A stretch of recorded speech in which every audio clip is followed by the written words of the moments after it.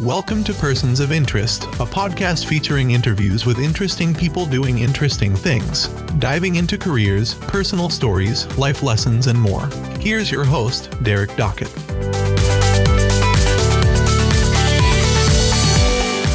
Another edition of the Persons of Interest podcast. Thank you guys so much for continuing to check out the podcast. Really appreciate the comments and support of folks that are taking time to listen. In this episode, really excited, as I'm always excited about my guests, because these folks don't have to take all the time in the world and when they're busy to do things. But jumping back into the sports world, another journalism guest from the St. Louis Post-Dispatch. He is a sports columnist. You can follow him on Twitter, Instagram, Facebook, all those things. Even does a little radio on the side too. We'll talk a little about that. But Ben Fredrickson from the St. Louis Post-Dispatch. Ben, thanks so much for hopping on the podcast with me.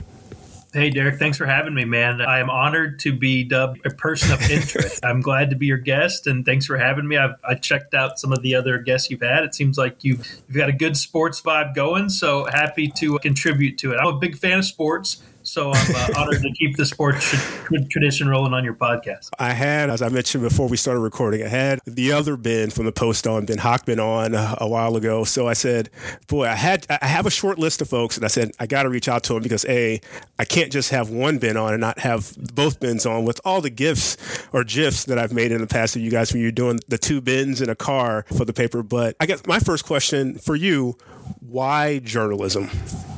Oh, I thought you were going to ask why we don't do the video. I'll get to that.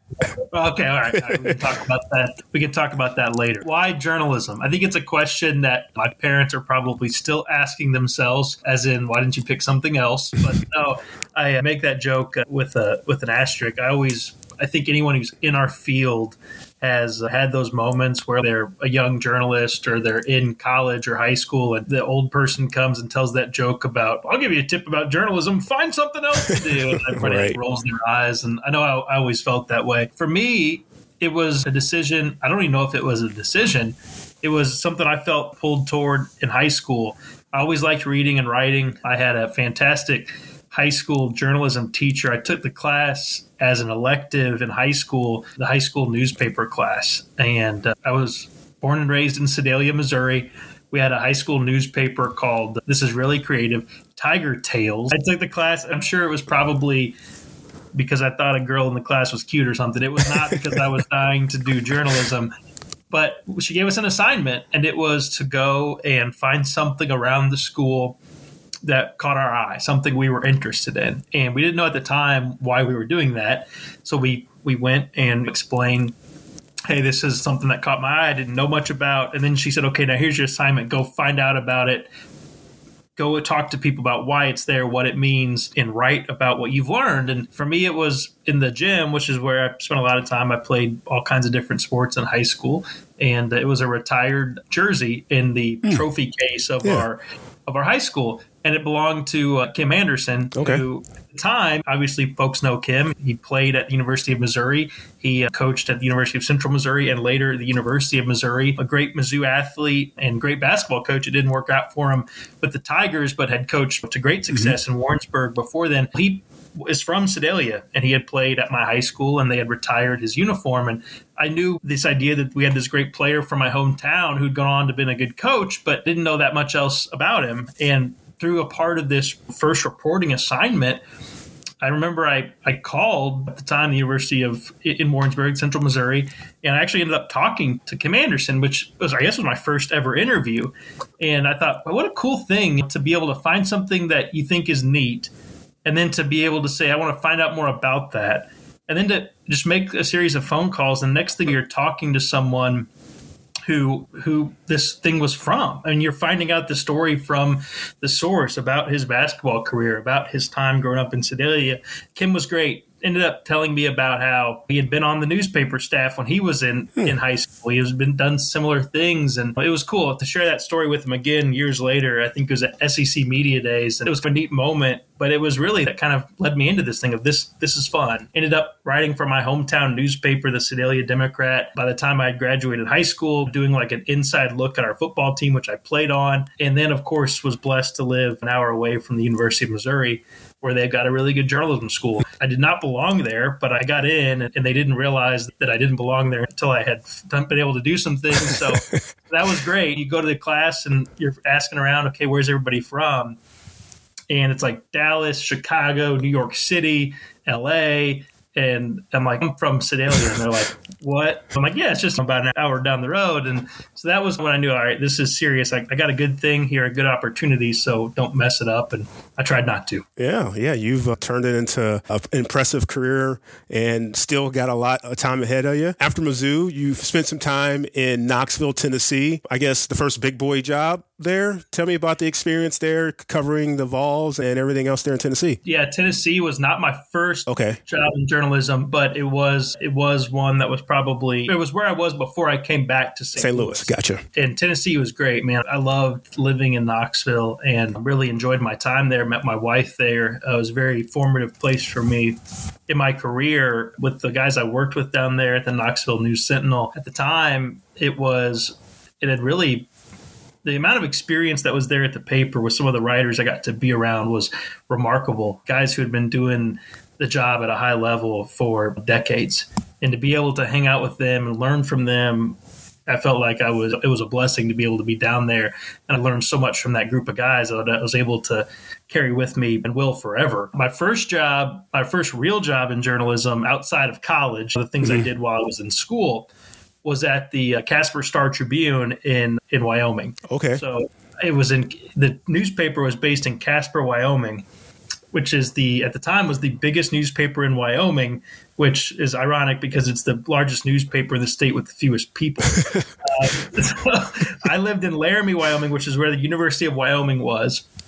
And I covered University of Wyoming sports, and it was football, it was basketball, it was wrestling, and whatever else, was on the college beat. That was an introduction to the job. I had done some interning and done some things at the Post-Dispatch in college. And I had my final internship had been in Las Vegas, where I thought, do I want to do sports? Do I not? I'd interned at the Post-Dispatch before I left Mizzou, and had a great experience. And thank God for that, because I got to meet a lot of the guys I work with today, and also got a chance to make a first impression on the newspaper, which you never know how something like that's going to work out. Right. And I managed to not screw it up too bad, and it got me on the list of potential candidates to return later. So that was a huge break for me, being the Rick Hummel intern way back in 2011, the summer of 2011. You're making me feel old.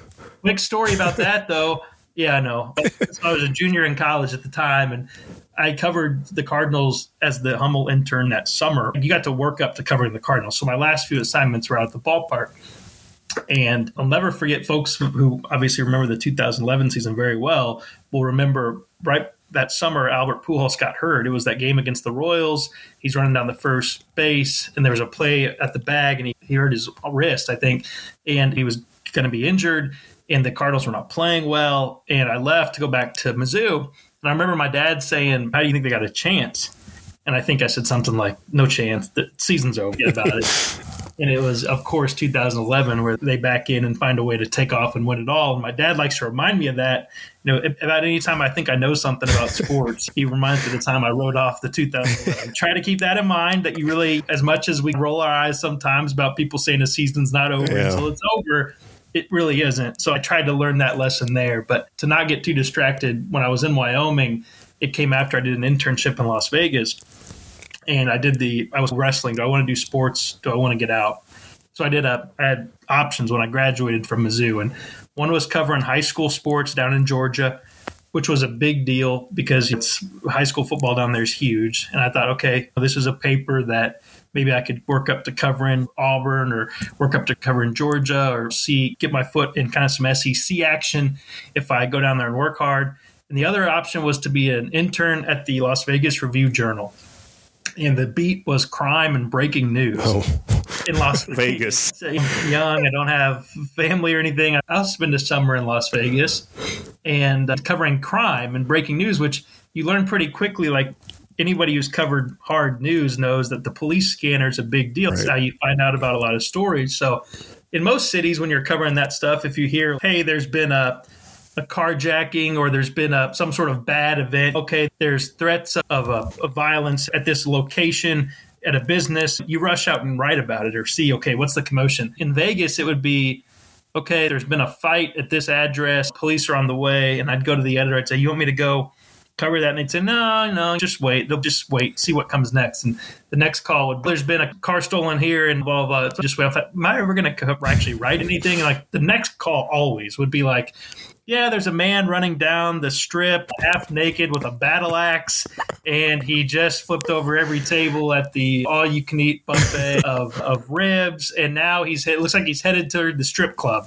And like they'd be like, yeah, go cover that. So, just cover the most crazy stuff. Like as an intern, and you're asking people about these ridiculous events, and you really learned at that time. I learned asking hard questions after that wasn't that hard. Yeah, I bet. Like kind of learned, and on a very serious note, covered some tragic stuff too, and having to interview family members who've lost people and things like that. It really, in a good way, makes asking questions that in the sports world can feel really hard, not that hard. If you can ask a mother what it's like to cope with the loss of a child, then you don't have a hard time asking a manager why he made that decision with the lineup before a playoff game. And now there's a way to do it. And I try to ask questions that get good answers, not questions that show how tough I am. But sometimes you have to ask some prickly things. And not that I did it for that long, but that period of time in the summer in Las Vegas, A, showed me that you got to do it. And B, it showed me that I didn't want to do that forever. Yeah. That I miss sports. I like the aspect of sports, the storytelling aspect. And that there's just some stuff that it's important to cover, but I didn't want to make a career out of it. And you do a lot of hard news in sports. I know that you're in the sports world that you see there's guys who can't do or won't do hard news in sports, but there's a lot of hard news in sports. There's crime, unfortunately. There's breaking news. There's ups and downs. And you got to be, in our world, you got to be able to do all of it. So that helped me. And then I went out to Wyoming, which was a really great experience. I didn't know anybody. I showed up and I lived in a little converted motel about half a mile from the basketball and football arenas there. And it was like literally in the parking lot of an Arby's. And I'll never forget that because I smelled curly fries are like triggering for me, the smell of like Arby's curly fries, because I'd smelled that every day. Oh, man. In this motel converted. It was an apartment, but it had been a motel. Yeah. And it was brutal, man. The smell probably just kicked in. Yeah. Like it was a great experience, but I'm very glad to not be living there anymore. The beat was great because people might remember this. I don't know. I'm not saying people were following Wyoming sports that will be listening to your podcast, but they may remember at the time.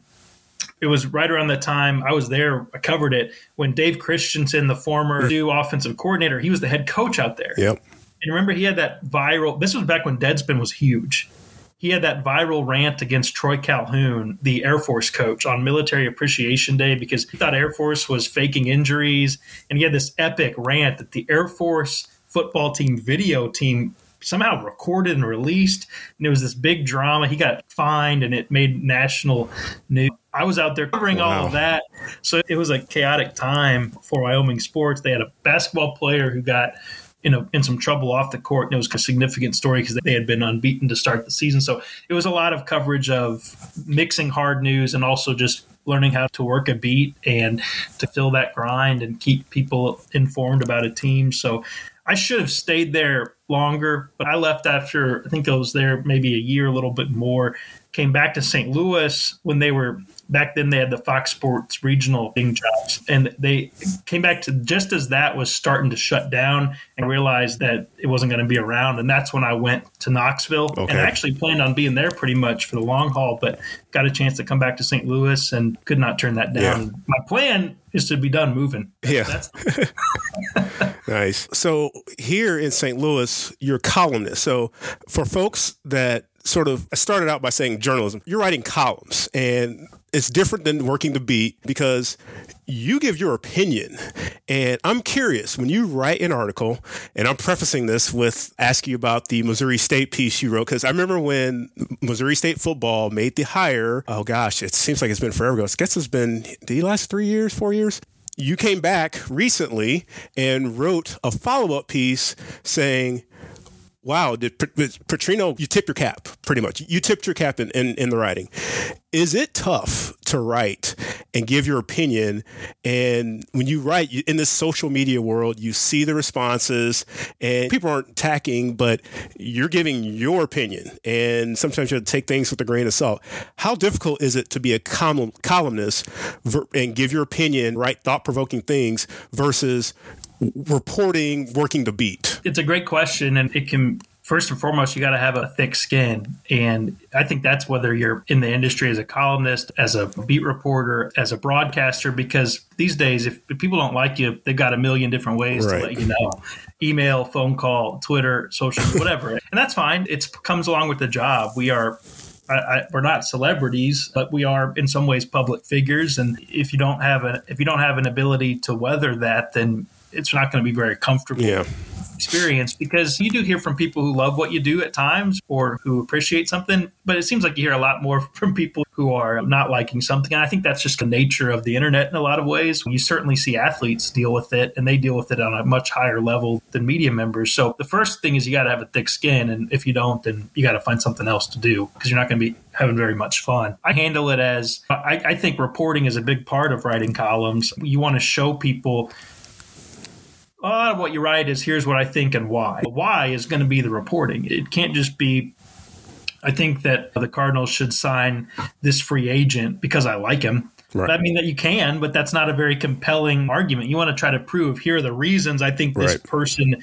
is the right fit for this team, or here's the reason I thought that coaching decision was a mistake or was smart. Here's why I think Ali Marmol is getting too much heat for this when the attention should be over there, any number of things. And what hopefully backs that up is the reporting. People you've talked to, numbers you've crunched, things you have observed, experiences you have that you can compare and contrast to. So I do think that's a part of it, at least for me, a big part of it. I think also part of it is saying, here's what I think, here's why, and also saying, or maybe not saying, but understanding my role 99% of the time is to say, here's what I think and why, hopefully give you something to think about.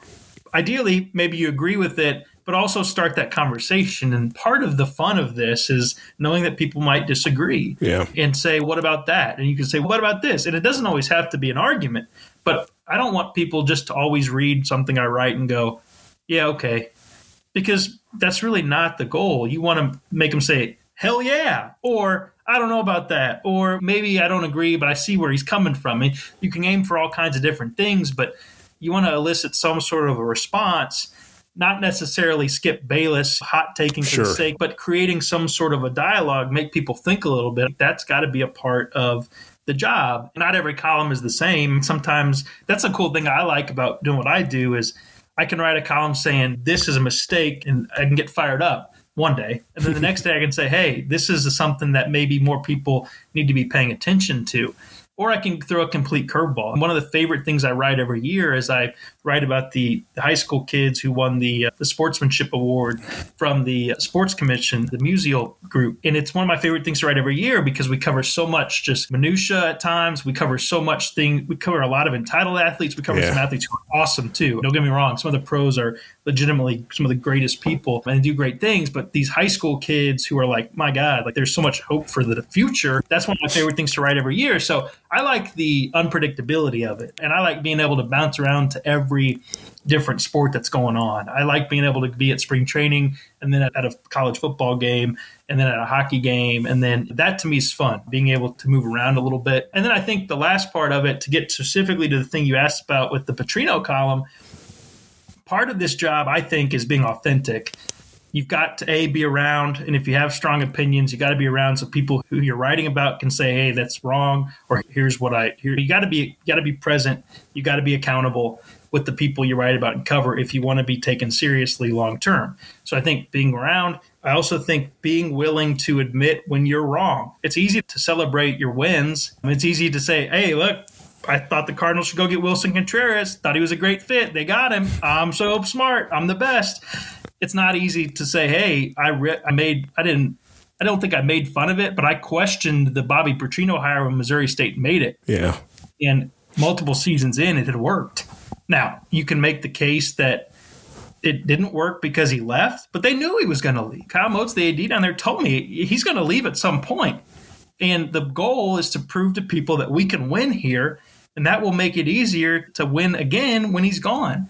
And I thought, well, when you say it like that makes sense. And when you haven't won in so long and a guy came in there and did it, now I'm sure they didn't want him to leave to go be the offensive coordinator at UNLV, but he was only there for a week and now he's gone again. So Bobby Petrino has elements of him that clearly can be polarizing. Right. And the idea that he's always going to be looking for the next best thing, I think Missouri State was okay with that, but clearly their hire of him worked for what they were trying to get to. And I felt because I had been critical of it, it was time for me to circle back and say, hey, that's how I presented the interview. I told him, I said, I did this. I want to come down and not right. It's not about me. A lot of people felt that way when that hire was made. Here's why it's working for now. And I felt like was a story that deserved to be told. And I think people respond well to that. Missouri State was like, yeah, come on down. We'll show you what we have going on down here. And I appreciated that. And I think to some level they did too. So we'll see what they can do to build off of that. But that's, I think, too, is you can't ignore times where you were flat out wrong. And you don't want to be writing a column every day saying, hey, well, I was wrong about that, by the way, because that means you're wrong too often. You're wrong. I think it does. I think readers appreciate when you hold yourself accountable in terms of that stuff, just like you would someone you're writing about. Yeah. I can tell you as a Missouri State alum, a guy that worked at the Missouri Valley Conference, sort of ingrained, I follow all things Missouri State. And the original article, there was some the alumni base here in St. Louis, obviously was a little bit, I guess, upset's a word to use. It wasn't even an article. It was a tweet. But your point stands. And I think we probably agree on this. To me, if you put it out there, you got to own it. Whether you say it on a radio show or you say it on Twitter or write it in a column like that, I think everything has to be, you got to stand by everything. I've ran into people, I just said that on radio. It's no, that the person you're talking about or the fan base that you're talking about, they don't care whether it's in writing or on radio or on Twitter. But the tweet was, I think, something along the lines of, man, to me, I thought it was, at the time, I was like, this is disappointing for all the people who are trying to get that job who haven't had a chance. The up-and-comers, the young coaches looking for the opportunity. How many chances does he get? And maybe it was disappointing to those people. But here's the deal. Petrino won there. He got talent there that they were not getting before. And now they'll see if they can continue that. Yeah. But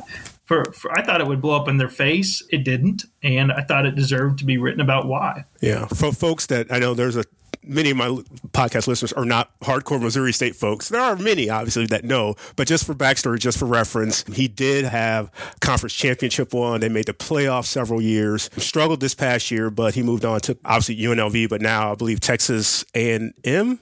Texas A&M. The only guy in this whole thing who really got left at the altar and left disappointed in his Petrino experience was Barry Odom. Yeah. He hired him at UNLV for a span of a week and a half. Yeah, He was around.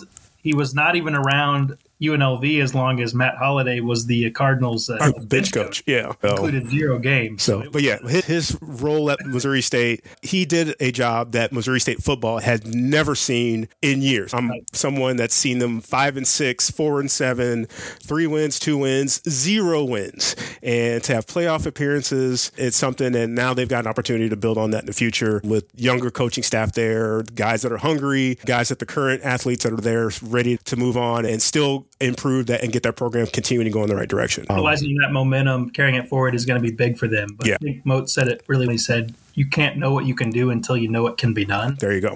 Until you see some signs, and he brought him that for sure. Yeah, so they have a vision for the future of what can be done based on what Bobby Petrino brought them. So there you go. Back to your work at the Post, though. I mentioned Ben Hochman. You guys like to have a lot of fun. You guys like to do things a little bit differently there. And, of course, journalism in the States, it's not just writing anymore. You got to be on social media. You've got to use digital assets to best your ability. You got to engage with listeners. You do a weekly chat. But one of my favorite things that I wish was still around was a little video segment called Two Bins. You guys would literally get into a car, drive around, and talk about sports topics. How in the world did this idea come about? I'm sure it was at the beginning of it. I'm sure it was a total, absolute ripoff of what Jerry Seinfeld was doing with the comedians. And comedy. However, we were the first. I don't know if this does. Do I get to take credit? We were the first media members, and I'm using my air quotes, in St. Louis who were driving around talking in a car. So it was sponsored too. It was sponsored. So it started out. Yeah, there's a whole story. It started out just in my old crappy, I say crappy, right? Old crappy Honda Ridgeline truck. And we would drive around in my truck with a GoPro stuck to the windshield. And we do it once a week. And there would be occasionally we do holiday editions. There'd be costumes. We started getting guests. Yeah. Like I think I had Barry Odom in the back of that thing once. And I couldn't believe the people that would agree to do it. And it kind of got a little audience. It picked up not one, but at the time it had like multiple. It had two sponsors. They were car dealerships. Dealerships. You were having their cars. We were in the cars of the dealerships. I don't think I'm speaking out of school here. There were some issues with a couple. There was an issue with one of the cars that happened while it was not us. There was a windshield that got broken with one of the cars at one point. Not driving. It had been delivered. It was going to be used for the shoot, and there was an issue. And I think that had caused maybe some issues with the sponsorship. I did accidentally one time kind of curb. And I think that was repaired okay, though. I don't think that was as big of an issue. See, these are the things I didn't know. There were a couple, no pun intended, there were a couple speed bumps on the car side, and the sponsorship came to a separation and it died from there. I've had a lot of people ask about it. Maybe there's a chance for it in the future. I don't know. I'm not closing the door on it forever, but maybe there's some sort of a way to bring it back. But Hockman's moved on. He's left me. He's got a solo video project now. He's got a studio. So I just do my videos with Gordo now in the studio. There's no driving element to it. And you were the driver too. I had to drive. I was going to say, was there a reason on that? Did he not want to? You should probably ask him about why he doesn't drive. He does drive. He didn't drive on the video. I think it was more of a directions thing. Just getting. I'm going to tweet him now. I don't want to put him on blast. He should answer that. We had a lot of fun. I have various collections of props. We had the Carlos Martinez blue afro wig wore once. We had some Thanksgiving outfits. You guys. Travis Ford came with us. Jackie Joyner-Kersee, which I can't believe that she would say. I can't believe when she said yes to that. I was like, "Are you kidding me? Like, get in a vehicle with us?" One of the ones. Somebody we had, but we couldn't drive with. We told them if they just sit in the car, we would do it sitting. Oh, okay. Certain people had which understandable. I'm sure there was like some liability. There might have also been a liability issue. I don't know. Corporate never got involved, but I always wondered if it was always the safest thing to do. But we had a lot of fun, and I'm glad that you enjoyed it. You actually would send us now, this is a polarizing topic, the GIF or GIF. Right. But you would send us the little mini videos that we would use for Twitter. And you've told me that you have a folder full of multiple ones. You probably have ones that I haven't seen. I'm going now to check the number because they're in my Dropbox now. Like, I never know when I'm going to need these. So I think because I did this, because Hockman and I have done the podcast, I think we should get access to the folder. Okay. If you have one with the pilgrim hat, that was Hockman's best. I don't know if I have that one. You kind of look like Bob Ross. There are 41 different GIFs or GIFs. Most of them are focused on Hockman. We did that many. Yeah, he's very, as folks who've listened to both of our podcasts know, he's very animated. High energy. Yes. Animated, yeah. There are some where I captured 3. Like there was the one where you two and Derek Gould, you're dressed up in tuxes. We gave away what do we call them? I think it was your end of season baseball awards or something. I don't know what it was, but you were in tuxedos. Cardinals season awards. Yeah. I had a name for them, but I can't remember. I think Gould wore a tux. Yes, all 3 of you did. I don't have a tux. Are you sure? He's in a legitimate tux. I've got at least I've got a gif of Hockman, like, I don't know what he's doing in it, but Gould's just sitting there, what is going on in my life? He has this expression on his face. You mentioned new media and being able to do all of this video, and you got to do everything. And totally, like radio, if you're in this field now, you have to be able to communicate in all kinds of different ways. I did go back to speak to a Mizzou journalism class a couple years ago, and I sent them, you send them, like, these are the columns I think I wrote the best. These are the ones that I feel like really moved people. And I took 10 questions, and 9 of them were about Two Ben's video. There you go. It goes to show you, like, you don't know, people want different things. And if people liked it, I think what they liked about it was that it wasn't, like, super serious. We had fun. And it was different. Yeah. And maybe that's a good lesson is there's fun to be had, and there's an appetite for things that are different and not always so serious all the time. So sports should be fun. There you go. We take them seriously. We take the job seriously, but it's okay to have some fun along the way. And we certainly did. Yeah. Although I hope no cars were seriously damaged. My last question for you. You also do a little radio on the side as well. How do you enjoy that? It's a little different medium. You get to talk. You and Ben had radio show of your own, but you're doing little side stuff on KTRS. How do you enjoy that in contrast to doing your work with Post? Yeah, I love it. We had at one time, so I guess I started doing some radio back when I first started in Wyoming. I did a little. We did some in Knoxville. The newspaper had a radio show we would go on. So I've had some experience with it. And in St. Louis, Derek and Benjamin and I had a shortly lived show called The Writer's Block. Yep. Yeah, another thing that we had an absolute blast doing. It got more complicated due to travel schedules. Very rarely are the three of us in the same place at once. So it was a headache on that front. But when we were together, we had a blast. I'm sure you probably met Chris Gard, longtime radio producer. He's now former candidate for Senate. A politician, ? But also a doorman. One of my best friends in the world was an usher in my wedding. That show introduced me to Chris, who's one of my best friends. Just a really genius mind and creative and total like messed up human too. But I say that in a loving way. And I would say this to his face. But so that experience was awesome. Planning a show, learning the ins and outs of being in the driver's seat of a show was really, because I was a point guard at times. That was a lot of fun. And that has helped me. I'm now on with 550, and I've been there for, more than 5 years now. And KTRS has been great to me. They paired me with Brendan Weesey, who's the sports director there, who's a total pro, has been doing it a long time. And he makes it super easy with my crazy schedule. There are times when I'm at spring training or we're at a game, and we always make it work, and he's awesome and knows his stuff. So it's really fun. And I like doing radio. I do some of the morning shows, just little short hits on some of their talk shows, which are fun because they're not super detailed sports. They're more kind of big picture, which I enjoy. And then we get pretty into the weeds on the sports show in the evenings. But I think it helps me as a writer. It's cool what areas you reach. People who maybe don't read you in the print may hear you on the radio. So I hope it's a good look for the paper and helps the paper's brand a little bit. And the paper is kind enough to let me do it. And the radio station understands that first and foremost, I got to handle the writing side. So it's been a really good partnership. But I do think it helps me with my writing because it gets me talking. Yeah. And sometimes you start talking and you stumble into an idea and you go, man, I feel strongly about that. Something I didn't know that I did. And the conversations you have in radio, they're not formulated. They're not so strict. You can freewheel it a little bit more. And I think it helps me stumble into ideas, topics that sometimes I end up writing about. So I've noticed it goes both ways. Sometimes you're on radio talking about something you wrote. Yeah. And sometimes you're on radio talking and you realize, I should write that. Right. Yeah. And that helps because that has helped me. And I think that's a good balance for me. Nice. Before I let you go, this has been great, by the way. I want to get you mentioned big picture, and I want to get your thoughts on some local and regional sports things going on as we're in the thick of it, or just starting February, actually, but we'll be close to March Madness and pitchers and catchers reporting. But the Blues, disappointing, big picture viewpoint on the Blues.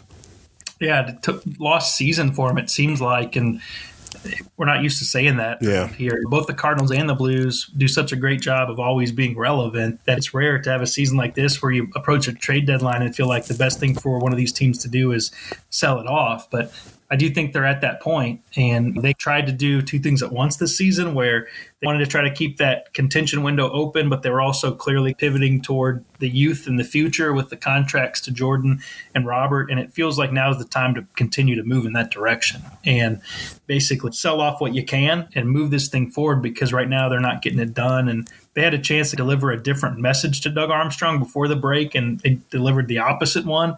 So I think he's got to lean into that.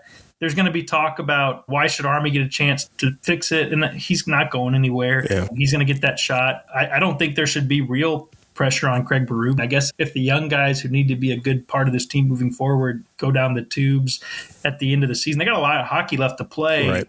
And it should be presented as you guys have a chance to be a part of the future of this team. Go show it.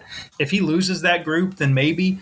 But I really think it's Army's mess to clean up. I think he deserves a chance to fix it, and I think he's got to sell off what they can and try to get some draft picks, try to get some young talent, and try to start to lean forward into what is the next kind of contention era of the Blues going to look like. And trying to thread that needle is hard. They tried, and it didn't work for them.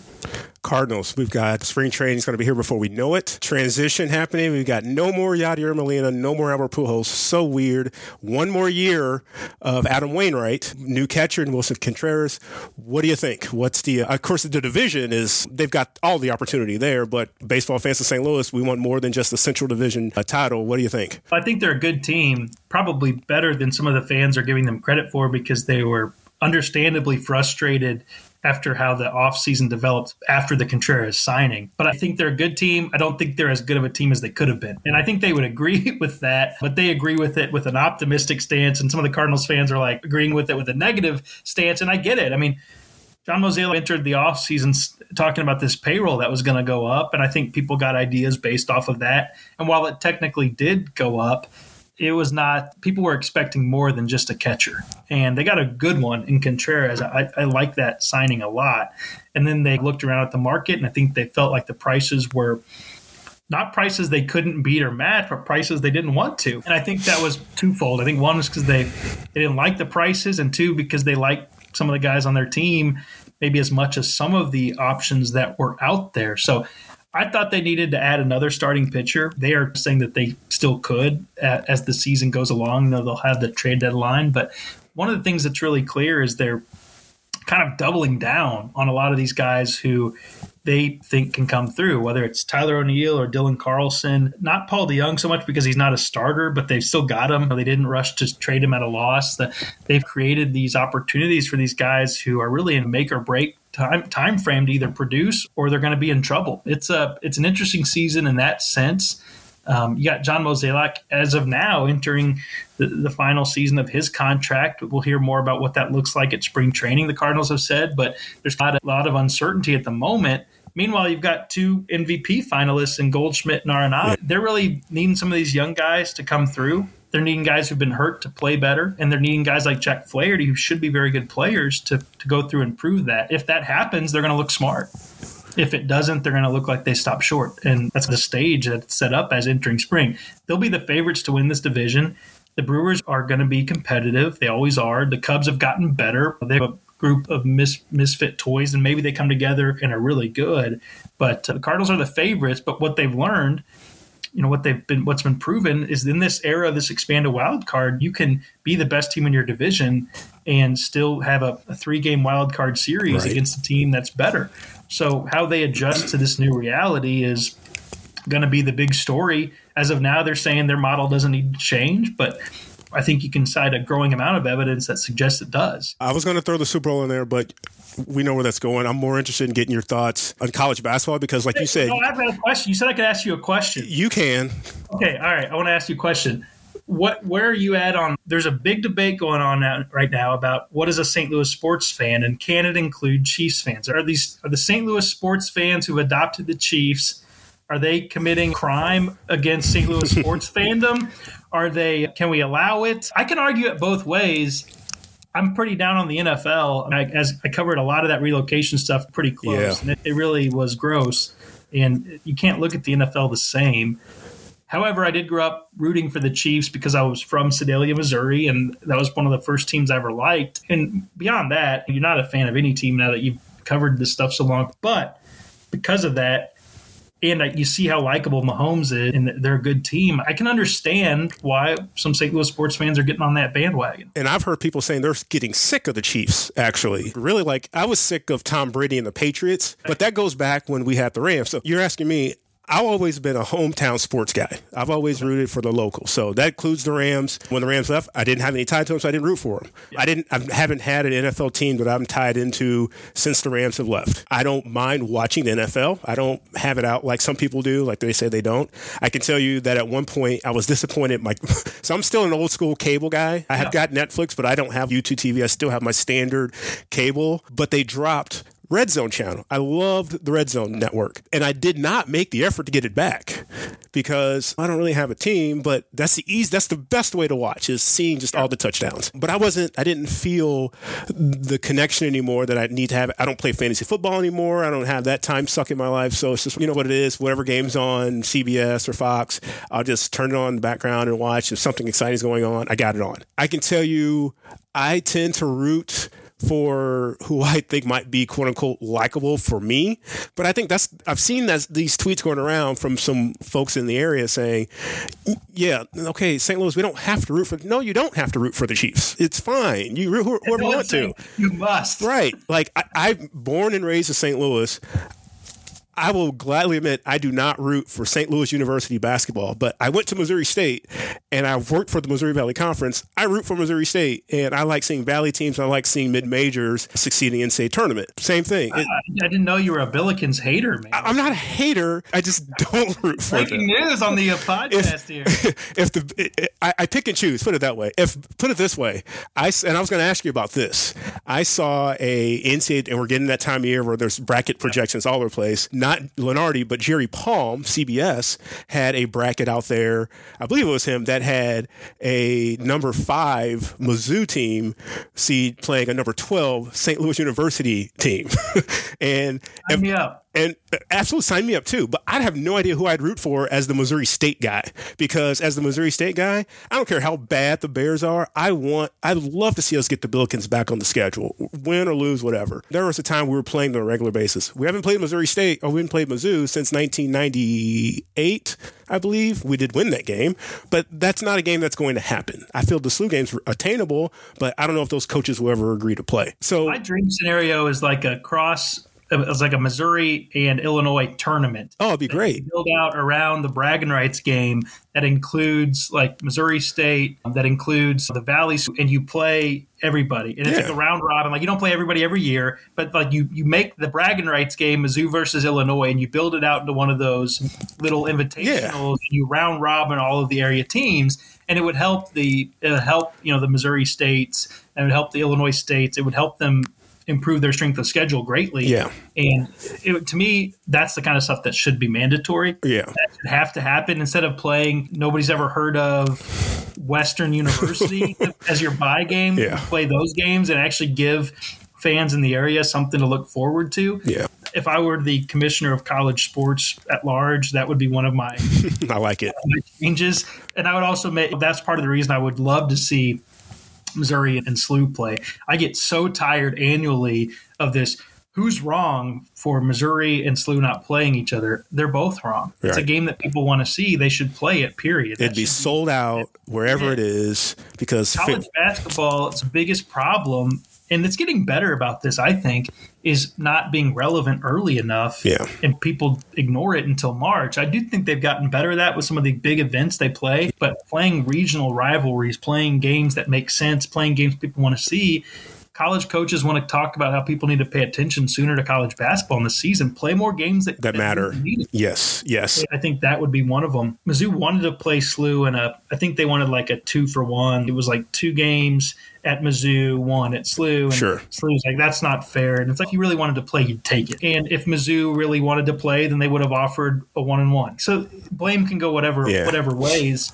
But I do think the fact that people want to see games and they don't, it's not good for the product. That's why I actually commend Missouri, Kansas, and Illinois for playing basketball every year again now, because whether they're in the SEC or not, the Mizzou students chant, and I won't say it, you know what, KU at every home basketball game. It's still real, and it's back now that they're playing again. So you can't ignore that stuff. It's part of what makes college sports awesome. Yeah, I think the one thing for me, and I'm using this in a college sports lens just because of my 8 years working at the Valley, but when we hosted NCAA tournament events, and you've covered Arch Madness, you've covered the NCAA events here, but especially in the St. Louis region, again, this is my hometown, a guy I love rooting for the small guy in college basketball, but for the region and for the sports commission, the Valley, SLU, to host games here when our area teams are good and they move the needle, it generates interest. And that helps us get things like the regionals, potential Final Fours in St. Louis.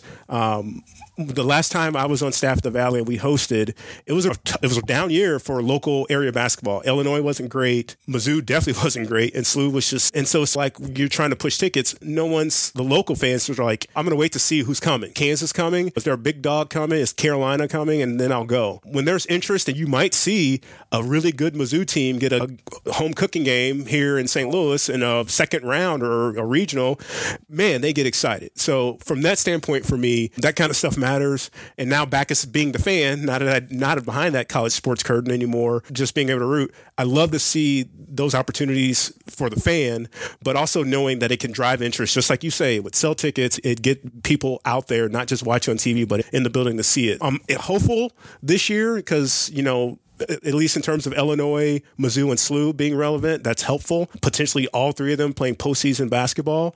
And in the Valley, anything's going to happen because it's a nutty year. Right now, there are like 6 teams within first place. And it's just an anomaly of a year where everyone's not great. But you know what? Come St. Louis with a new look Valley, all 12 teams, Murray State, Belmont adding some juice, their fans coming. It's going to make Arch Madness a little bit more crazy because everyone knows it's a one-bid Valley this year.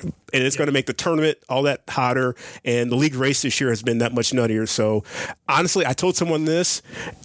You can easily say it. Out of the 12 teams, 10 teams could beat anybody else in the Missouri Valley this year. So it's going to make Arch Madness all that easy, or that more interesting, I should say, which in turn should make college basketball for the remainder of the region in terms of Mizzou, SLU, and Illinois all that more interesting as we head into March. So Arch Madness is the kickoff to the best part of college basketball season. It's not close. Last year, the silver lining for me of the lockout, the baseball lockout, was I usually miss Arch Madness. Saturday, Sunday, yeah. Spring training. And I was able to cover all of it. Yeah. Because I got to cover it from start to finish, and I loved it. Brian Burwell, Burwell taught me a lot of things, and I was honored to know him back from when I was an intern and a student at Mizzou. And one of the things he really taught me was never underestimate Arch Madness. He loved it. And you can see why. The stories, the players, it's college basketball at its best, and it gets that early stage before the lights flicker on everywhere else. So it's always a blast to cover. I got to start working out my spring training schedule better where I don't miss it every year. That's a good reminder for figuring that out this year. But I'm with you, man. College basketball has been, I feel like, spending, in a lot of ways, it's been like spending the 40 days in the desert since I got back. And I feel like we're coming out of it. Mizzou is looking like a team that maybe could win a tournament game, dare I say, for the first time since Mike Anderson was there. SLU is not in as good a shape after losing to Fordham, but A-10 is totally up in the air, and somebody's got to go from that league. And we'll see if somebody can stir the at-large, the automatic qualifier spot. But you've got to – the at-large spot other than the automatic qualifier, but somebody's got to win that tournament. And why couldn't the Billikens in Illinois Illinois is doing what they always do, where they show up to bragging rights game and they look like a team that doesn't belong in the room, and then by the end of the year they figure it out. Much dangerous. The Underwood's guys get better as the year goes along, so it would be awesome to have multiples of those teams in the tournament, and then whoever grabs that spot out of the Valley. I do feel like regionally, and I love college hoops, regionally, I feel like we're turning the corner here, which is awesome. Yeah, I hope so. I hope so myself. Like I said, for me, it's my number one sport. I love watching college basketball. We're about a month out. So come on the big sports show with Weesey and I some night.